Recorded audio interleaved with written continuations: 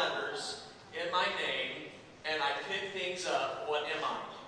Over half the class wrote down mother.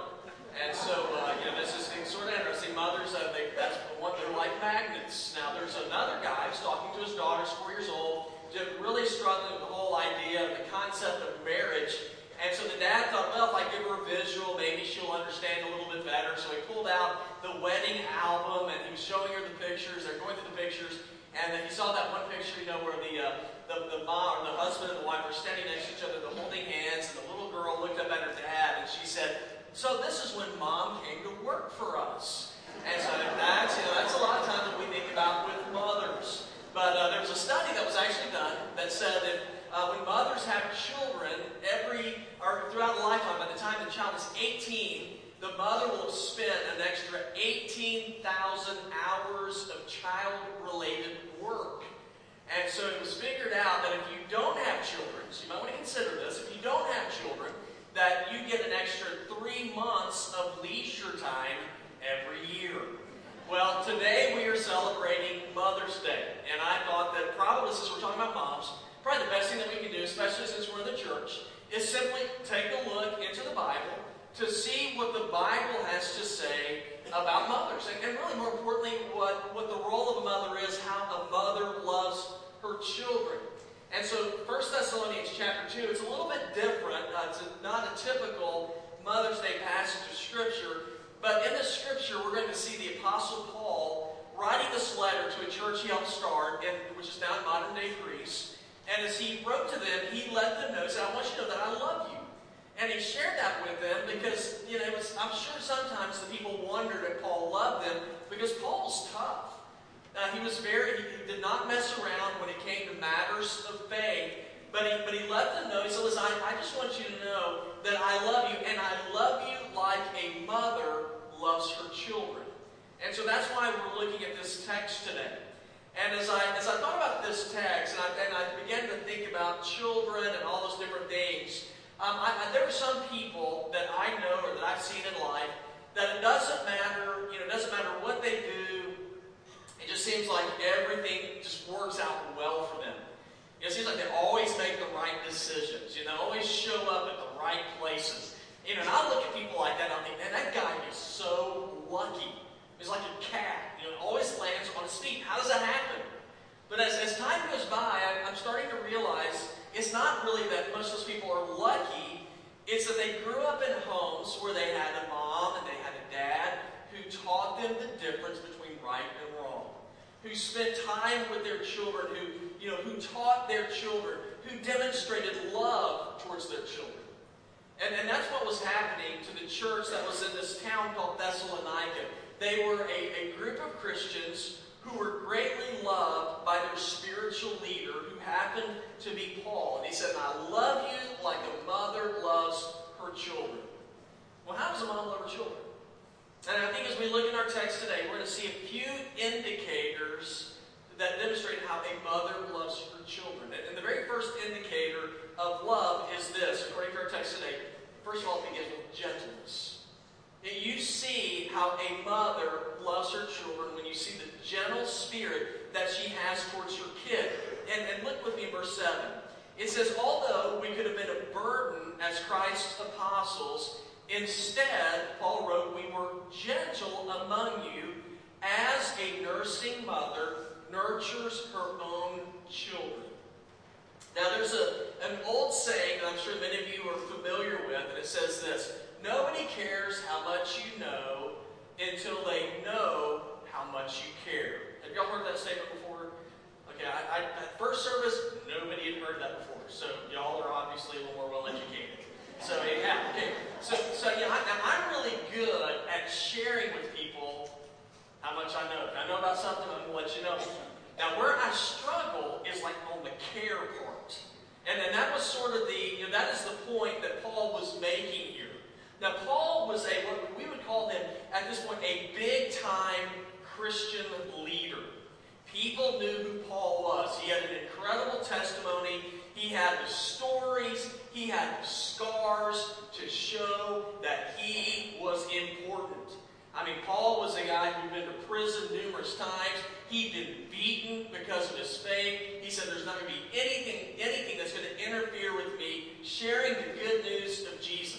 And so with those kind of credentials, Paul could have gone anywhere he wanted to and said, okay guys, y'all need to listen to me because I'm important. You need to listen to me because I've been through the battles. I know what I'm talking about, so pay attention now. Paul didn't do that. What we see in our text, instead of going to people and lording his power over people, what Paul did is he ministered in a spirit of gentleness. He said, we could have done certain things. He said, but we have been gentle among you. And when I read that, I get convicted about this. Did you know it is to be a common trait among Christians to be gentle? Did you know that? If you're a follower of Jesus, that should be one of the traits in your life, is gentleness. In Galatians 5:22 and 23, it says, the fruit of the Spirit is love, joy, peace, patience, kindness, goodness, faithfulness, and it says, and gentleness and self-control. And against such things there is no law. But I believe a big mistake many leaders make is that when they lead, they try to lead in power, in force, by demanding. You know, you're going to follow me because I'm telling you to follow me. Now, what I've learned is that's really not the best way to lead. You know, if you ever have anybody who is leading you and they lead you by force, or they tell you, this is what you are going to do because I said it, I don't know how your response is when people try to lead you like that. I can tell you how Emily's response is. I can tell you how my response is. My response is I just naturally, it's my tendency to kind of bow up against that. You know, to resent that kind of leadership. And then eventually what happens is that can turn into a rebellious spirit. Now, Paul knew this.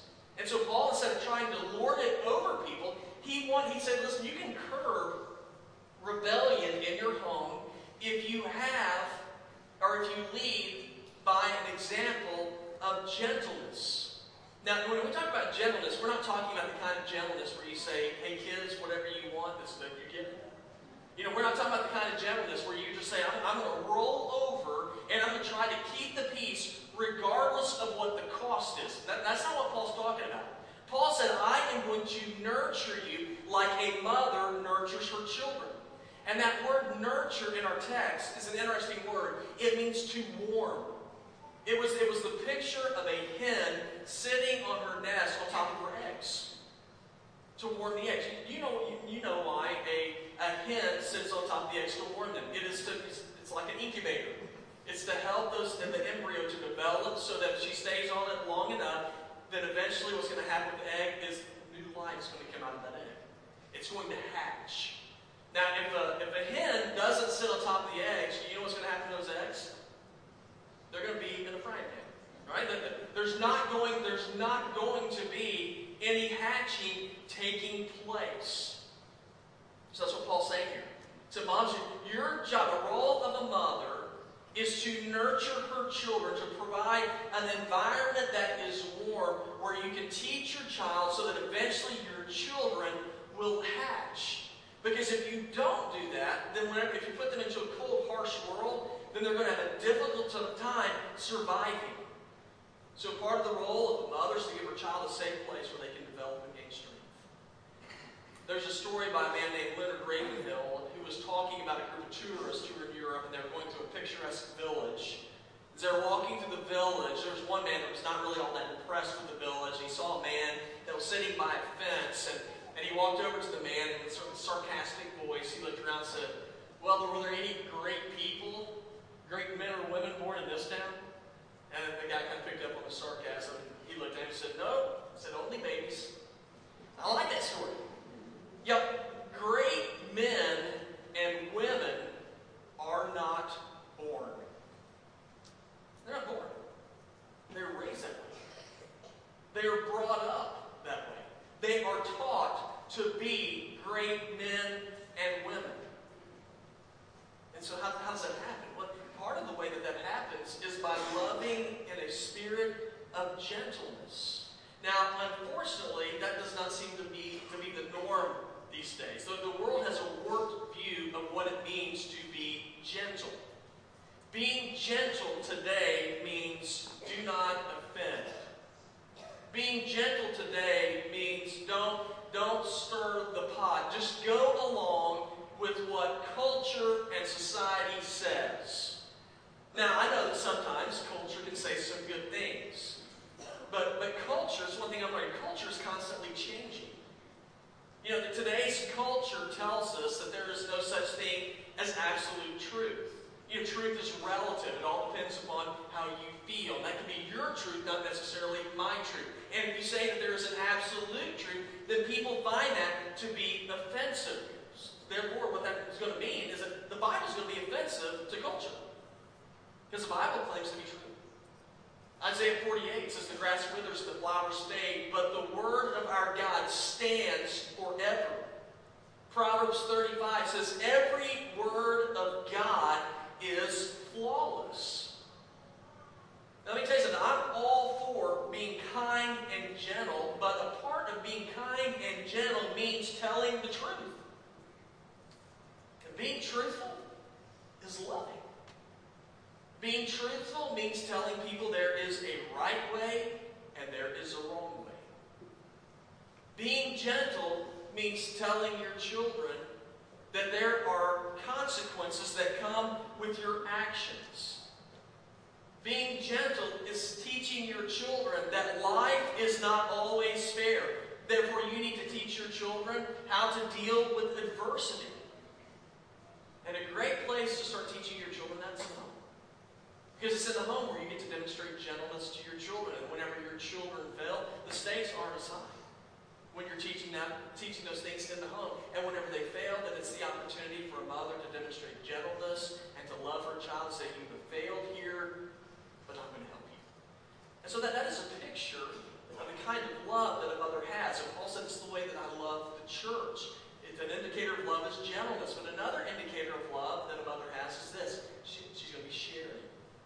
Person who shares. Now, look with me in verse 8. Paul wrote, we cared so much for you that we were pleased to share with you not only the gospel of God, but also our own lives because you have become dear to us. Now, Paul had been accused by other people outside of his circle. They said, Paul's just trying to use the church so he can get more money. And if you want to destroy somebody, especially somebody who's like in ministry, you say the only thing they're doing is they're just simply trying to build more money out of people for their own gain. But if you look at the facts of who Paul was, it was obvious Paul was not a guy that was interested in taking from the church. What we see is Paul had a desire to share with the church. And you see that in verse number 8. If you look at verse number 8, he mentions two different areas where he was going to share with these people. And you see his heart, verse 8, when he says, I am going to share my life with you. That's a big deal. You know, it's one thing to share good advice with somebody. It's one thing to share instruction with people. But you're going to make a greater impact when you're willing to do those things and share your life with that person. You know, I respond so much better to somebody who's not just barking orders at me, but I respond better to people who might be giving me instruction, but who walk alongside with me as they do it. Because then I'm thinking, well, this person cares about me. This is a person that's interested in me. That's what moms do. You know, moms are they are so much better at walking alongside children than I would say most guys. I mean, guys, our day's coming in June. Some people are going to have a big day in June, okay? But today's Mother's Day. Okay, so here's it. Mothers do a good job walking alongside their children. And then they share their life with their children. Again, right?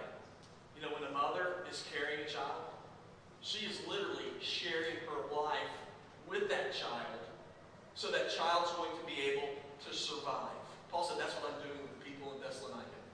He said, I'm sharing my life with you that you may survive. Paul was willing to give up breathing so that the church in Thessalonica could survive and grow in their walk with God.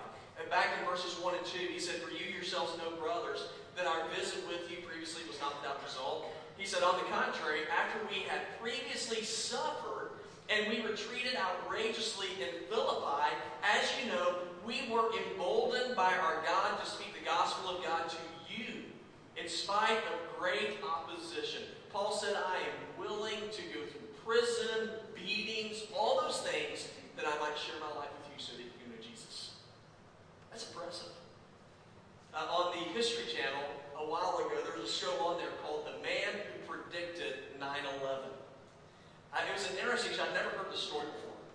And so whenever I saw this story, I was like, man, this is unreal. There's a guy named Rick Rescorla, 62 years old, and he was the chief security guy or officer for Morgan Stanley, the World Trade Center. Before 9/11 ever happened, he really believed this. He believed that terrorists one day were going to try to take down World Trade Centers with planes. And so he came up with an evacuation plan before 9/11 ever happened. And so there's 3,800 employees in the World Trade Center for Morgan Stanley. So he came up with this evacuation plan. He was very strict about it. Once a quarter, once every 3 months, he had all the Morgan Stanley employees go through the evacuation plan. And they hated it. It was just such a pain. They had to get up and walk out, and they're like, this is mindless. Why in the world are we doing something like this? And so they would get frustrated over Scorla. That is until 9/11 happened. When 9/11 happened, the people in the buildings were told to stay where they were. Rick Scorla said, no, we got an evacuation plan. He stood up, and people were scared to death, as you can imagine. And so he tried to lighten the mood, and he said, we're going to walk down the stairs together. And he began to lead them out. They said that as he was walking them out, he was smiling, he was singing God Bless America. He got everybody to sing God Bless America as they're walking out the World Trade Center. Now here's what's interesting. 3,800 employees. That day, every one of them got out, but 6. 4 of those 6 were Rick Rescorla and 3 people on his security team. The reason why they died is because as the buildings were going down, they went back in to rescue more people. Now I thought about that. I thought, what do you think those people who worked for Morgan Stanley thought about Rick Rescorla after 9/11? Before they thought, this guy's driving us crazy. This guy is making us go through things that are just a waste of time. Now I haven't talked to any of those people, but I bet you those people today would say, that man cared about us. That man, he had a desire for us to survive and thrive. He wasn't trying to meet a pain. He was trying to prepare us. Let me tell you something. If you want to make a difference in somebody's life and others, if you're going to make a difference in the life of your children, it's real simple. You will share with them. You will share your life with them. Jesus said this. Jesus said in John 15:13, no one has greater love than this, that someone would lay down his life for his friends. Paul's willing to share his life. He's willing to share his faith.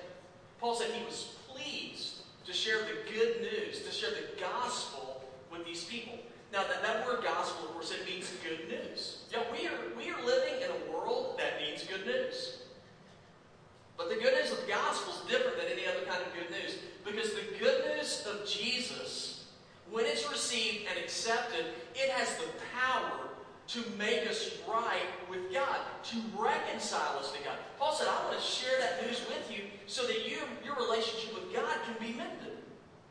2 Corinthians 5:18-21 says everything's from God, who reconciled us to himself through Christ and gave us the ministry of reconciliation. That is, in Christ, God was reconciling the world to himself, not counting their trespasses against them. And he's committed the message of reconciliation to us. Therefore, we are ambassadors for Christ, certain that God is appealing through us. And we plead on Christ's behalf. He said, be reconciled to God. He made the one who did not know sin to be sin for us, so that we might become the righteousness of God in him. Paul said, I want to share that message with you because it will change your life forever. That's love. That's what love does. So what's an indicator of love? Well, it's gentleness and sharing. Here's a final indicator of love, and it will surprise you. It's sacrifice. And you will know the love of a mother when you see sacrifice. In verse number 9, Paul wrote, for you remember our labor and hardship, brothers, working night and day so that we would not burden any of you. We preached God's gospel to you. Paul said he did not want to be a burden to the church of Thessalonica. That word burden, it means to weigh down, to not be able to carry the weight. I thought of that, I thought it'd be like me going to the Y and stacking 600 pounds on the bench press and getting underneath it and having a spotter lift it up. And when he lets go, what do you think's going to happen? I'm going to do 10 reps. No, what's going to happen is it's going to decapitate. You know, it's a burden that I cannot carry. Now that's what Paul was saying. Paul said, I do not want to be a burden like that for the church at Thessalonica. Now he said this because they were new Christians. They've become followers of God, but what happened because of that is they were blackballed in that community. And so for many of them, it caused them to take a financial hit. And so Paul said, if I come there to minister to the people, I can't expect those people to take care of me because they don't have anything. He said, I don't want to be a burden to them. So Paul got another job. He got a side job. And he did that because he was so committed to teaching these people more and more about Jesus that he was willing to sacrifice. That's love. That's the way mothers love their children. And I thought about that. I thought, you know, mothers and fathers, our purpose for working hard isn't so we can get more stuff. Our purpose for working hard isn't so that we can gather more accolades. Our purpose for working hard, part of that purpose, it is for our families. And as our children see the sacrifice that you make, they will see that you take your faith seriously. And the hope for doing all of those things is that we might be able to win the right to share the good news of Jesus with our children so that one day they will take our faith on as their very own. Yet sacrifice is powerful. When people see sacrifice, man, it changes their heart. It changes their lives. Usain Bolt is a Jamaican sprinter, and he was the first man to ever win 300-meter races, win the gold medal, 300-meter races in the Olympics. Every one of those races when he won, he ran the 100 meters in less than 10 seconds. Impressive. Gave him the title, fastest man in the world. But what's interesting is that race, I mean, obviously he won it on the day that he ran, but that race really, that's not where it was won. That race was won in all the sacrifices that he made before he ever started running in the Olympics.